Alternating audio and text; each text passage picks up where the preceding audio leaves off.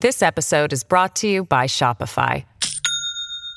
Do you have a point of sale system you can trust, or is it a real POS? You need Shopify for retail. From accepting payments to managing inventory, Shopify POS has everything you need to sell in person. Go to shopify.com/system, all lowercase, to take your retail business to the next level today. That's shopify.com/system.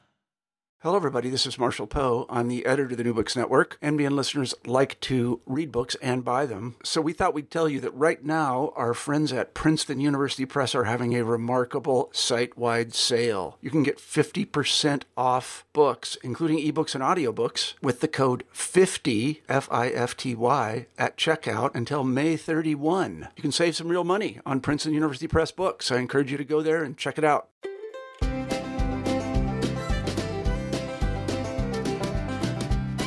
Welcome back to New Books in the American West, a channel on the New Books Network. I'm Stephen Hausman, your host for today and visiting instructor of history at the University of Pittsburgh. Today, I'm speaking with Kelly Jones, professor of art history and archaeology at Columbia University. Dr. Jones is an award-winning scholar who has curated several international art exhibitions, including Now Dig This, Art and Black Los Angeles, 1960 to 1980, which Art Forum called one of the best exhibitions of 2012, and in 2016, she was awarded a MacArthur Foundation Fellowship. We'll be talking about her new book, South of Pico, African-American Artists in Los Angeles in the 1960s and 1970s, which came out with Duke University Press in 2017. Kelly, welcome to the New Books Network. Great to be here, Steve. Great to be here. Let's begin first by hearing just a bit about you. How did you become interested in art and in art history, and what's your academic background more generally? I became interested in art and art history because I was raised in New York's East Village around a lot of artists. And, when you're a kid, you think the whole world is your world, just like your world. And I didn't realize until I got to college that nobody else knew living artists. For everybody else, artists were dead. And I was like, but wait a minute. I had the opposite, right? I thought all artists were alive until I started getting into art history. I went to an arts high school now called LaGuardia in New York City. And then I went on to college at Amherst College in Massachusetts, where I did an interdisciplinary degree in art history, African American studies, and Spanish, so that I could work on what I am still working on these many years later, which is the art of Latin America and Latinx artists and the art of African Americans and artists in the African diaspora. I went on and got a PhD at Yale University. And I've been teaching since 1999. I also, as you alluded to in the introduction, before I went on to graduate school, I became a curator and was doing that for almost a decade before I decided to, get some history behind what I was doing in the contemporary art world. I wanted to have some background. And then I came to find out about myself that I actually liked the ideas in art history. I liked the kind of background. I liked writing. And I became a kind of what I call myself as a deinstitutionalized curator. So I've actually been curating more time as a guest curator than actually being in institutions. But I did work at the Studio Museum in Harlem, the Walker Art Center in Minneapolis, and the Jamaica Center for Arts and Learning in Queens, among other places. And what road did you take to South of Pico? How did you become interested in the topic of African American artists in Los Angeles specifically? Well, when I go to Los Angeles and I speak, they say, wow, you must be from LA because you know so much about Los Angeles. And I said, no, I'm actually from New York, and I'm totally obsessed with Los Angeles because it is nothing like New York and it is everything like New York. So there's that, it has palm trees, it's warm, but they have a parallel history to what is the standard history of African American artists, or the standard history of artists in in the United States in general. I mean, generally, art history is taught from the point of view of New York. And these other places are seen as faraway regions, that don't really, come up to snuff. So that was one reason, that I was obsessed with Los Angeles. But the other reason is that when I graduated from college and became a curator, and I was a curator throughout the 1980s in institutional settings, most of the artists I met had come from California. It later dawned on me as I started to do more research on them that they had left Los Angeles. They had worked in Los Angeles in the 1970s and had come to New York in the 80s. And in fact, they really had a big impact on the New York scene in the 1980s. People like David Hammons, Marin Hassinger, Melvin Edwards. All these people had left California and come to New York. So I kind of looked, it was like the prequel to the curating and the kind of art I was interested in the 80s. I started to look back at the 70s. And that's a theme that actually comes up pretty regularly in the book that I'm sure we'll get to later, the kind of interconnectedness of a lot of different art scenes around the United States and around the world even that end up kind of having an epicenter in Los Angeles as well. Absolutely. Absolutely. A good entryway into the book, I think, is through the title. So can you tell us what South of Pico means exactly, and kind of in a more general sense, why the spatiality of Los Angeles as a city was so important to the African-American art scene in LA in the 60s and 70s? Absolutely. South of Pico is a phrase that I actually learned about when I was... The book originally had another title, right, which I won't tell you. But I was working on this book, and then I was doing research in Los Angeles, and I ran into an old friend who was then the senior curator at the Hammer Museum named Gary Garrels. And he asked me, we were in a gallery at Bergamot Station. He said, "Oh, what are you up to?" And I said, "Well, I'm working on this book on African-American artists in Los Angeles." And we had actually worked together at the Walker Art Center in Minneapolis. That's how I knew him. And he said, "Oh, so are you going to do an exhibition?" And I said, "When I finish the book." And then he called me 2 weeks later and said, "Is the book done?" Which, of course, it wasn't. So in between starting the book and finishing the book, Now Dig This happened to me. And I say all this to say I found out about the term South of Pico from my assistant, my fantastic assistant on Now Dig This, who was Naima Keith.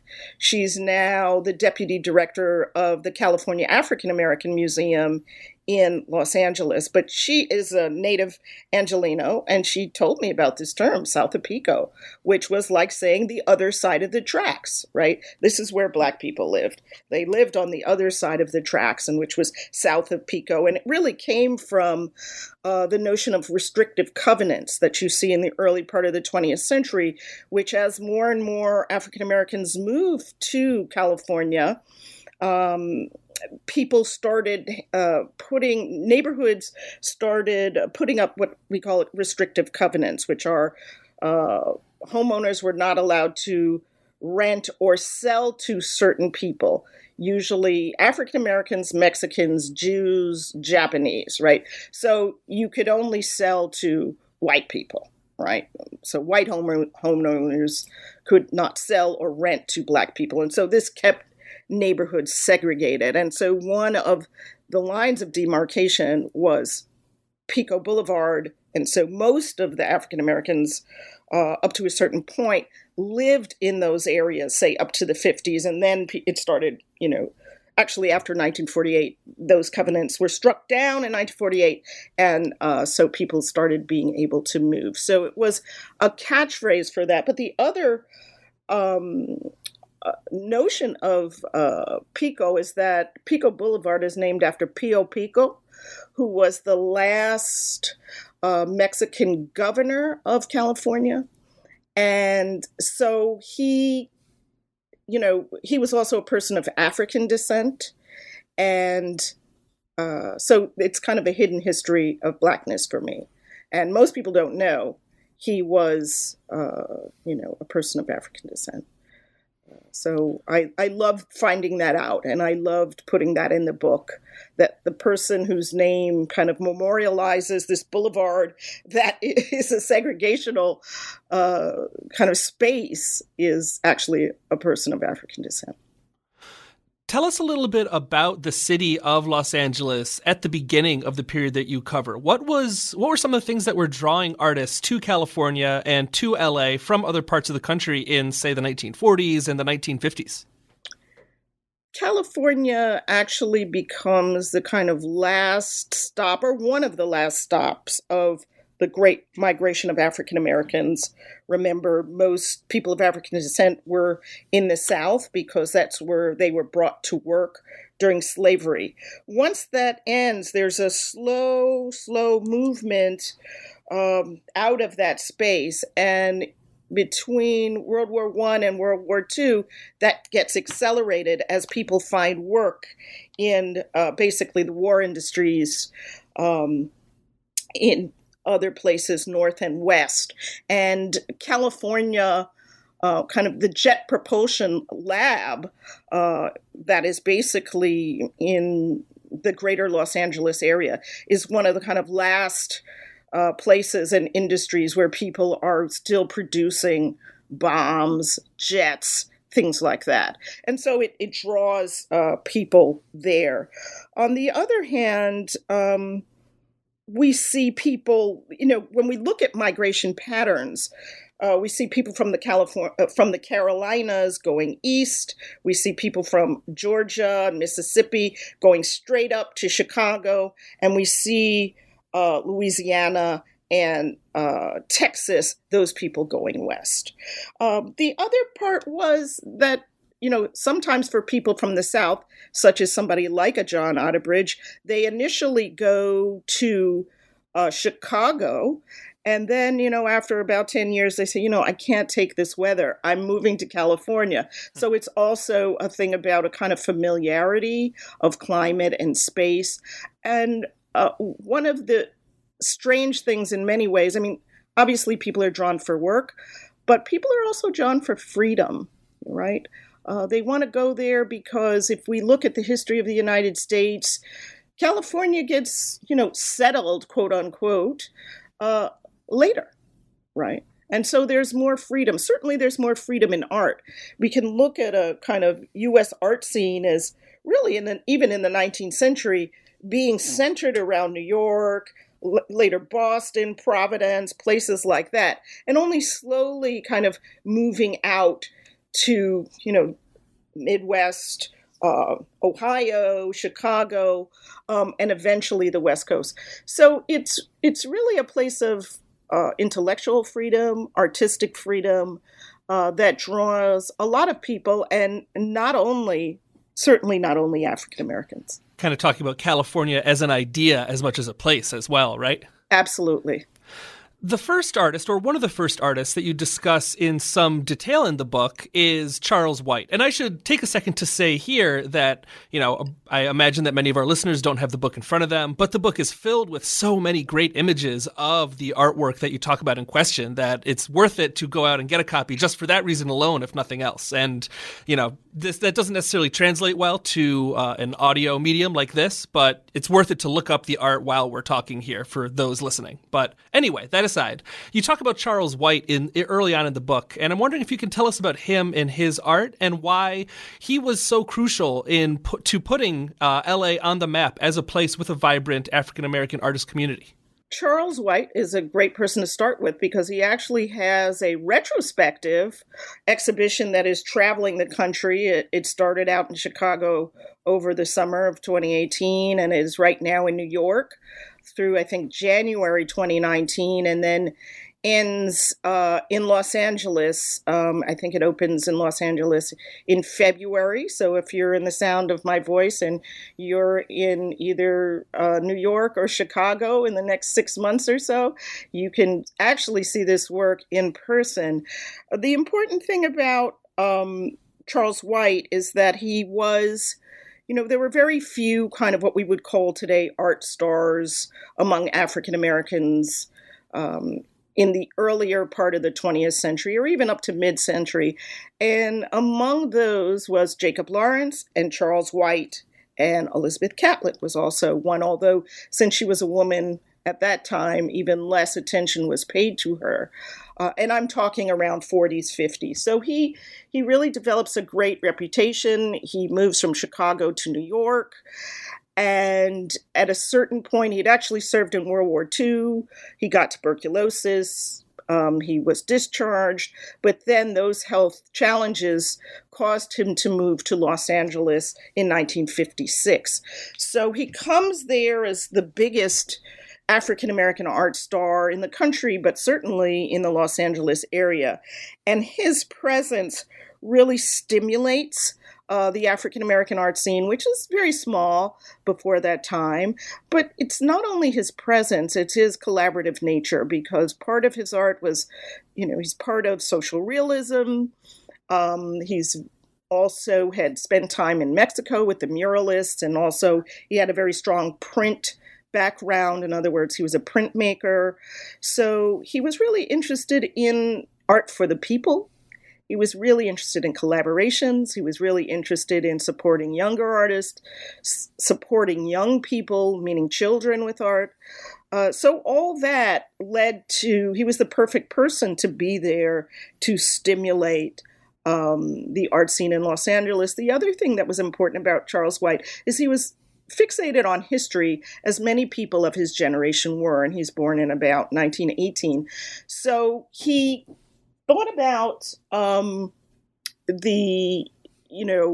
what was important for African Americans to know in terms of their own history. He, like many artists of his generation, he was kind of an autodidact, and they were like historians. Right? He, Jacob Lawrence, Elizabeth Catlett, they were, because, we have African American studies now. There were historically Black colleges back in that time, but it would be safe to say that most of the people did not know about African American history. So they were actually disseminating African American history through art. That was part of what they were doing. So for all those reasons, Charles White was a really important person to kind of step foot in Los Angeles in 1956 and stimulate that art-making tradition.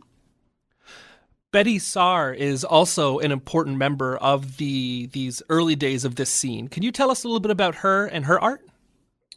Betty Saar was a native Angelino, or is. She's still with us, running around in her 90s up in Topanga Canyon in Los Angeles. She was a native Angelino, or is a native Angelino, and started out kind of, of course, at that time, I talked about the kind of redlining that went on in terms of thinking about the term South of Pico. There was also a thing where, of course, African Americans are tracked away from certain careers. So even though she was interested in art, they tracked her into, design, craft. No, you weren't going to be an artist. She became a social worker, but still kind of doing interior design.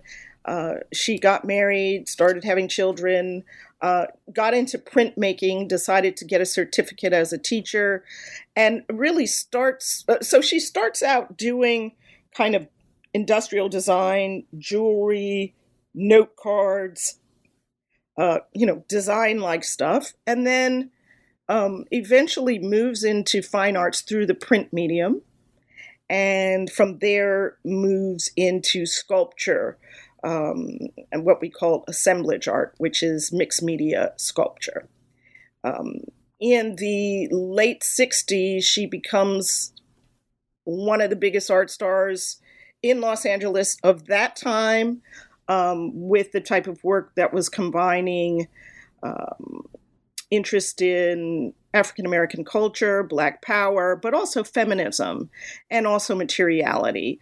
Assemblage practice, the practice of mixed media sculpture, had kind of taken hold in the 50s, both on the East Coast in terms of people like Robert Rauschenberg, but also on the West Coast with other artists like Ed Kienholz. And so it was something that was a recognized style. The Museum of Modern Art does a big show kind of defining this style in 1961. So she's working in that tradition, and it really takes hold. And like many women artists, even though people like David Hammons, Houston Conwell, others really revered her practice at the time, and she did get a lot of notice around early 70s. She has it's kind of, she falls out of, I don't want to say favor, but she falls out of view for a while. Now that she's in her 90s, she's having shows all over the place. She had 2 shows in Europe in the last couple of years, in Amsterdam and then in Milan. She's having several shows in New York coming up.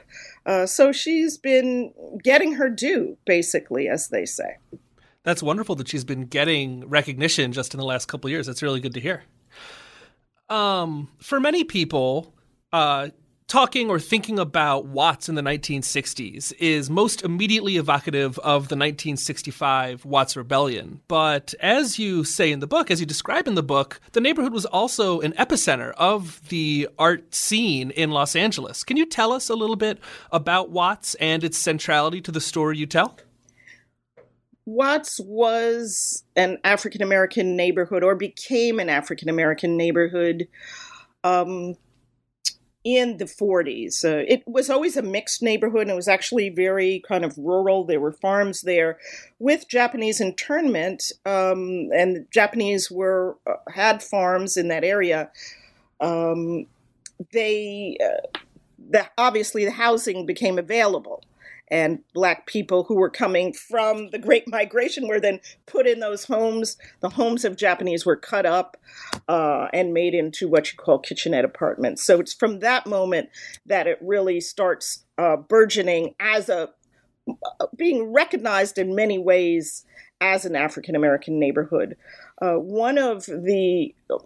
Interestingly, one of the markers of that neighborhood is the Watts Towers, this kind of outsider art, huge sculpture / building that is built actually by somebody who was an early resident, Simon Rodia, an Italian person of Italian descent, who builds this fantastical creation in his backyard and then one day, quote unquote, disappears and leaves it there. But people adopt it.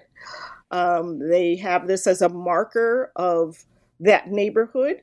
And so Watts, from the 40s on, becomes more and more identified as an African-American area, but also as an art center.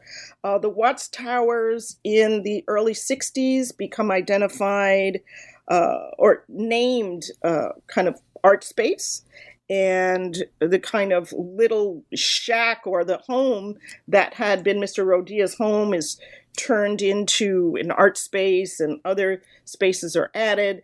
And so it becomes an art center where Noah Purifoy becomes the first formal director of Watts Towers as an art space, and formally called Watts Towers Art Center. Eventually, by the early 70s, John Otterbridge is also the director of the Watts Towers Art Center for many years. So the people who I talk about in the book, some of them go in and out of that place as directors, but also it was a place for people to make art, to connect with the community, with the youth in making art. This episode is brought to you by Shopify. Do you have a point of sale system you can trust, or is it a real POS? You need Shopify for retail. From accepting payments to managing inventory, Shopify POS has everything you need to sell in person. Go to shopify.com/system, all lowercase, to take your retail business to the next level today. That's shopify.com/system. And if I remember from the book correctly, we almost lost the Watts Towers, weren't they? Wasn't there a movement afoot to have them removed, and then there was a counter movement which saved them at one point? Or am I misremembering that? Absolutely, that was earlier in the 50s. Once Mr. Rodilla left, and this is in the a African-American neighborhood, what is going on in the 50s, really from the 30s on, is this idea of urban renewal. And what urban renewal really becomes is a way that African-American or lower class neighborhoods are kind of raised to make room for other things. And we can see it in, the Chicano neighborhood of Boyle Heights, where they put the stadium there. So this is something I also talk about, how urban renewal actually becomes the kind of fodder for the assemblage art movement, the kind of destruction of African-American homes and neighborhoods.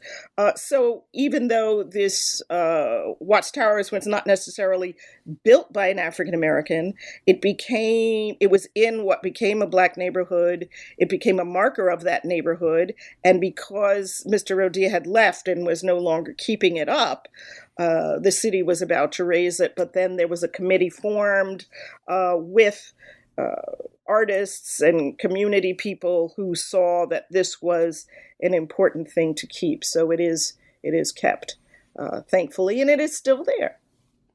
You mentioned a moment ago the art form of assemblage, and in the book you describe assemblage as very important to understanding the African-American art scene in Los Angeles in the 60s and 70s. So for those who might not know, can you describe what exactly assemblage is and why it became such a vibrant art form in this time and in this place? Well, assemblage is found object sculpture. So instead of taking a piece of wood and carving it, for instance, you will find things around, and usually it's cast off stuff. Usually it's consumer objects that are have their use is over, their use is depleted, and they're trash. And you take them, dust them off, and put them in an art object, or putting together various different types of materials together could also be thought of in that way. And it's also three-dimensional as opposed to collage, which is a two-dimensional pasted paper type of project. It became assemblage, or if you want to make it French, you might say assemblage, like collage, but I say assemblage. Assemblage becomes popular, as I mentioned, in the 50s, more or less, on the East Coast and the West Coast, and it becomes a very popular way of making, as well as in Europe. But in talking about the U.S. context, it becomes a popular way of making where people are thinking about context. People are moving away from the idea of, something that is holistic, piece of wood or welded steel in that way. And they're making these found object sculptures. African Americans they're also working in this mode. What makes it slightly different on the West Coast for an African American tradition is that when the Watts Rebellion hits in 1965 and the neighborhood is destroyed to some degree, you have a lot of detritus around. Noah Purifoy is one of the first people in an African American context that decides he wants to make art out of the detritus of the rebellion. And the rebellion happens in August 65. By the spring of 66, he is hosting an exhibition called 66 Signs of Neon, which is purportedly of found object art or assemblage based on the detritus of the Watts Rebellion. So in doing that, he wants to think about the rebellion as a process and these objects as exemplifying a certain efficacy in their making. So the kind of rebellion itself, this kind of collective African-American or African American collective spirit is kind of making these objects with the help of the artists. This is his idea. So that's why it takes on an importance at that time. That is Purifoy's idea.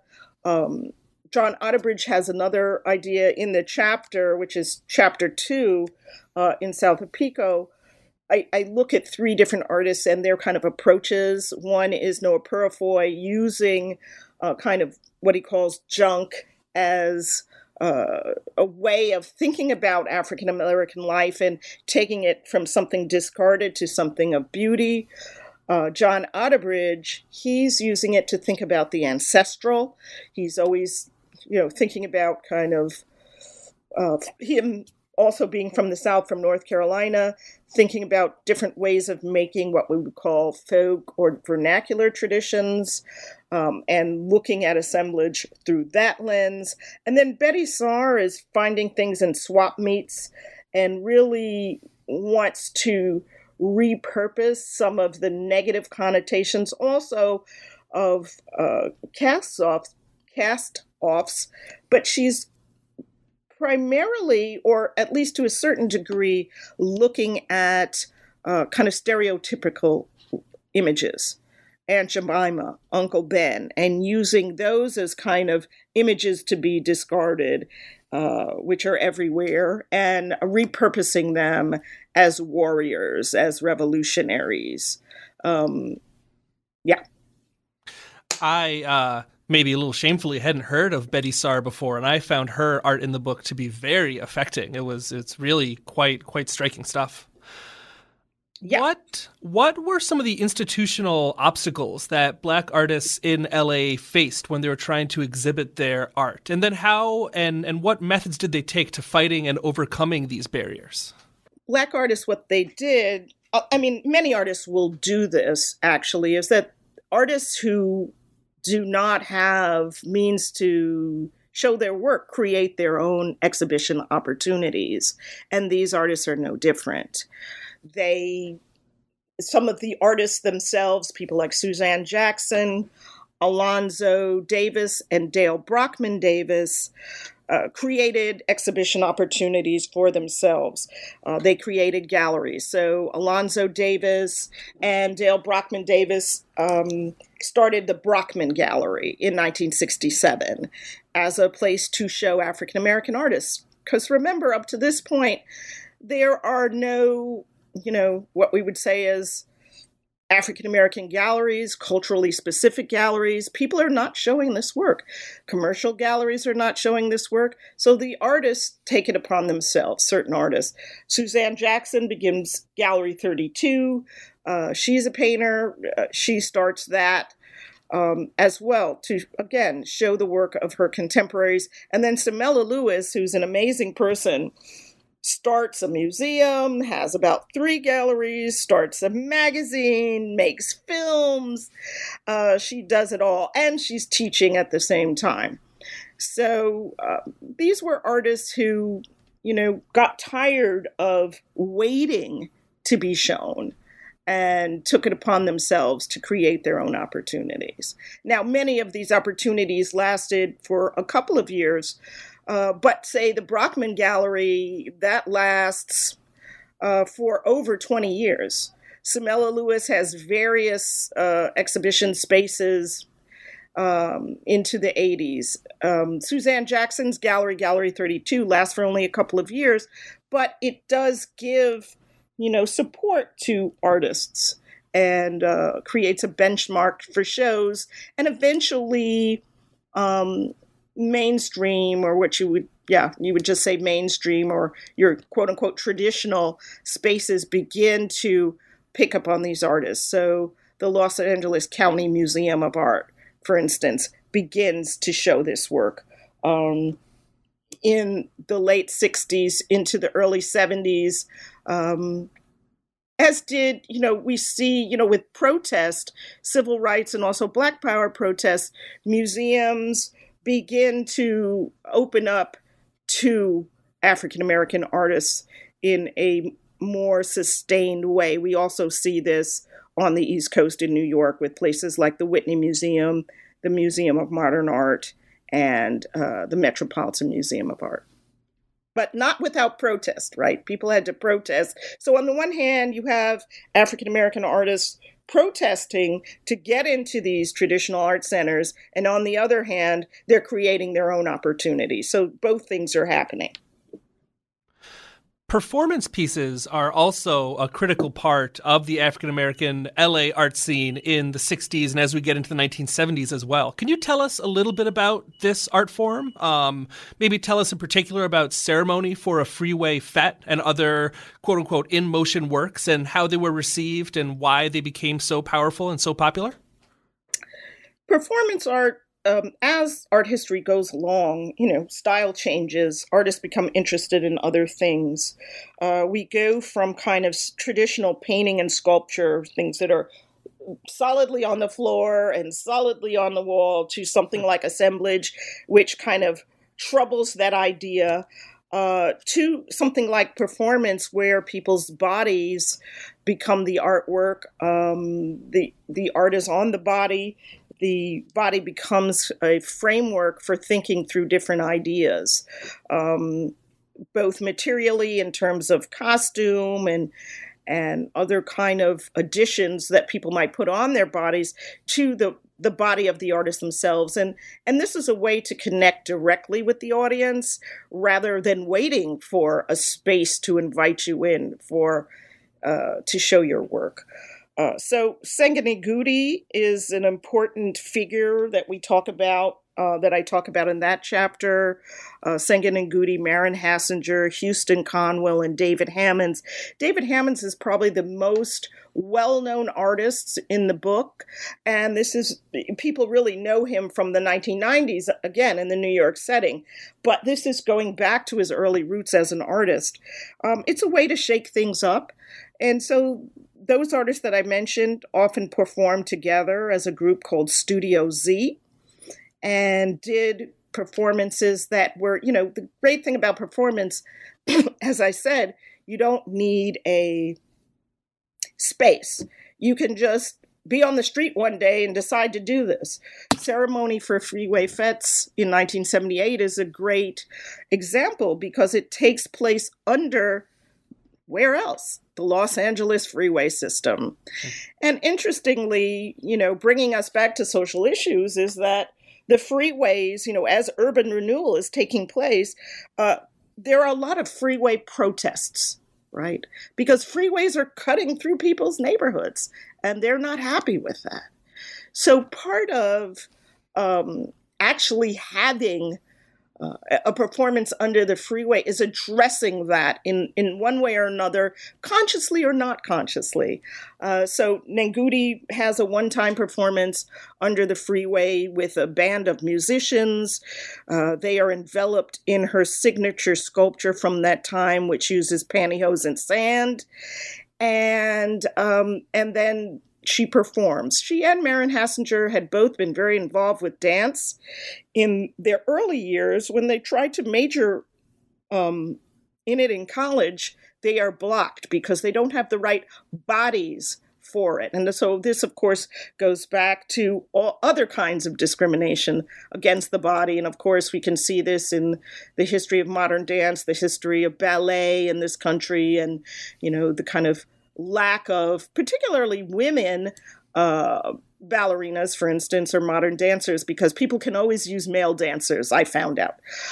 So they had to overcome that. So they both kind of go into visual art, Marion Hassinger and Sengene Ngudi, but then they bring the kind of performative back in their works of performance as well. So they're both doing kind of sculpture, mixed media sculpture, and performance together.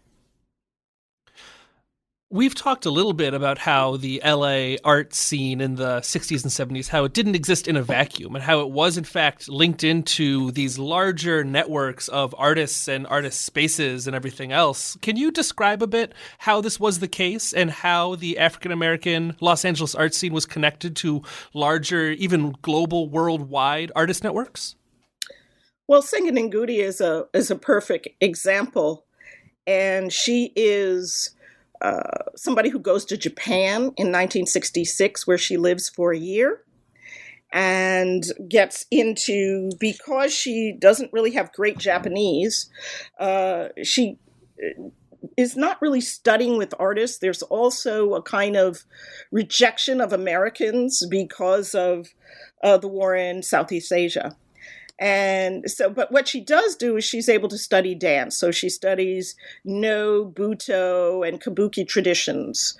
And what happens, she's there for a year, she comes back, and she incorporates these ideas into her, what would become her performance practices. When I first started working on this project, I looked at her costuming, Let's Just Take Ceremony for Freeway Fets, and I read it as, miming in certain ways African masquerades, African performance, traditional African masquerade performances. As I looked further into what she had studied in Japan, I realized that these forms could just have easily come out of a Japanese context. And so that was really wonderful. The other exciting part about it is when you see, Japanese migration to this country, it really or modern Japanese migration, it mimics what happens with African American migration. In other words, people start out in kind of small spaces, smaller towns, move to bigger towns and cities, and then move to larger areas like Los Angeles. So you see people going to Hawaii, then you see people going to smaller towns in California, and eventually going to larger urban centers. So there was also that there, so there's some great parallels in looking at the kind of looking at global parallels between African-American artists and other artists, and particularly in Los Angeles, where, of course, Japanese culture and Asian culture generally is present in a different way than it is on the East Coast. And finally, what do you see as the legacy of these artists working at this time and in this place? Who are some of the heirs to this art tradition? In the book, for instance, you talk about Sanford Biggers as one such artist. Who are some of the others, and what's the legacy of this art scene? Well, Sanford Biggers is certainly someone, as you mentioned, I do talk about in the conclusion, just in terms of his practice, multimedia, performative, and also growing up in Los Angeles. Growing up, his parents are doctors. And so, in fact, physicians, doctors were some of the most important collectors for the generation of Hammonds and Sengen Ngudi and others. So it's a nice kind of transfer there to somebody like Biggers, who then takes up also the interest in Asia. He also lives in Asia for a while. He also lives in Japan. But we can see the whole scene, the vibrant scene that's in Los Angeles now. Somebody like a Lauren Halsey, for interest. Somebody like a Lauren Halsey, for example, who's working today in Los Angeles, or somebody, and she's somebody who does installation, mixed media sculpture. Then another artist named E.J. Hill, who's also based there and does some very amazing performances. So the tradition continues. It's still a vibrant scene. You still have vibrant spaces. As I mentioned, Naima Keith is the deputy director at California African American Museum. You have Erin Cristoval at the Hammer Museum. And so you still have this kind of vibrant community that continues to be very exciting in the 21st century. It's a wonderful book, and for someone even like myself who doesn't have much, if anything, as far as an art history background goes, it immediately drew me in. And you touch on a number of different topics, and it's a very dense and rich book. But I'm wondering if there's one takeaway that you hope that readers come away from this book with. What might that be? One takeaway. That's a hard one, but I would say, the depth and breadth of the United States. There's so much history. what kept me writing that book is just finding out all these stories about what happened in the past, finding out about African American histories, finding out about the histories of art in California, which, as I mentioned, are not narrated as much, and just finding out what this country is really made of. That's really exciting. So I think it's great for people, as you said, people who don't have a lot of art history, don't know much about African American history, don't know much about California history, or know a little bit about any or all of those things, but just to get to know more about how the late 20th century was narrated by artists of African descent. And before we let you go, can we get a preview of what you've been working on since this came out? Maybe what your next project might be?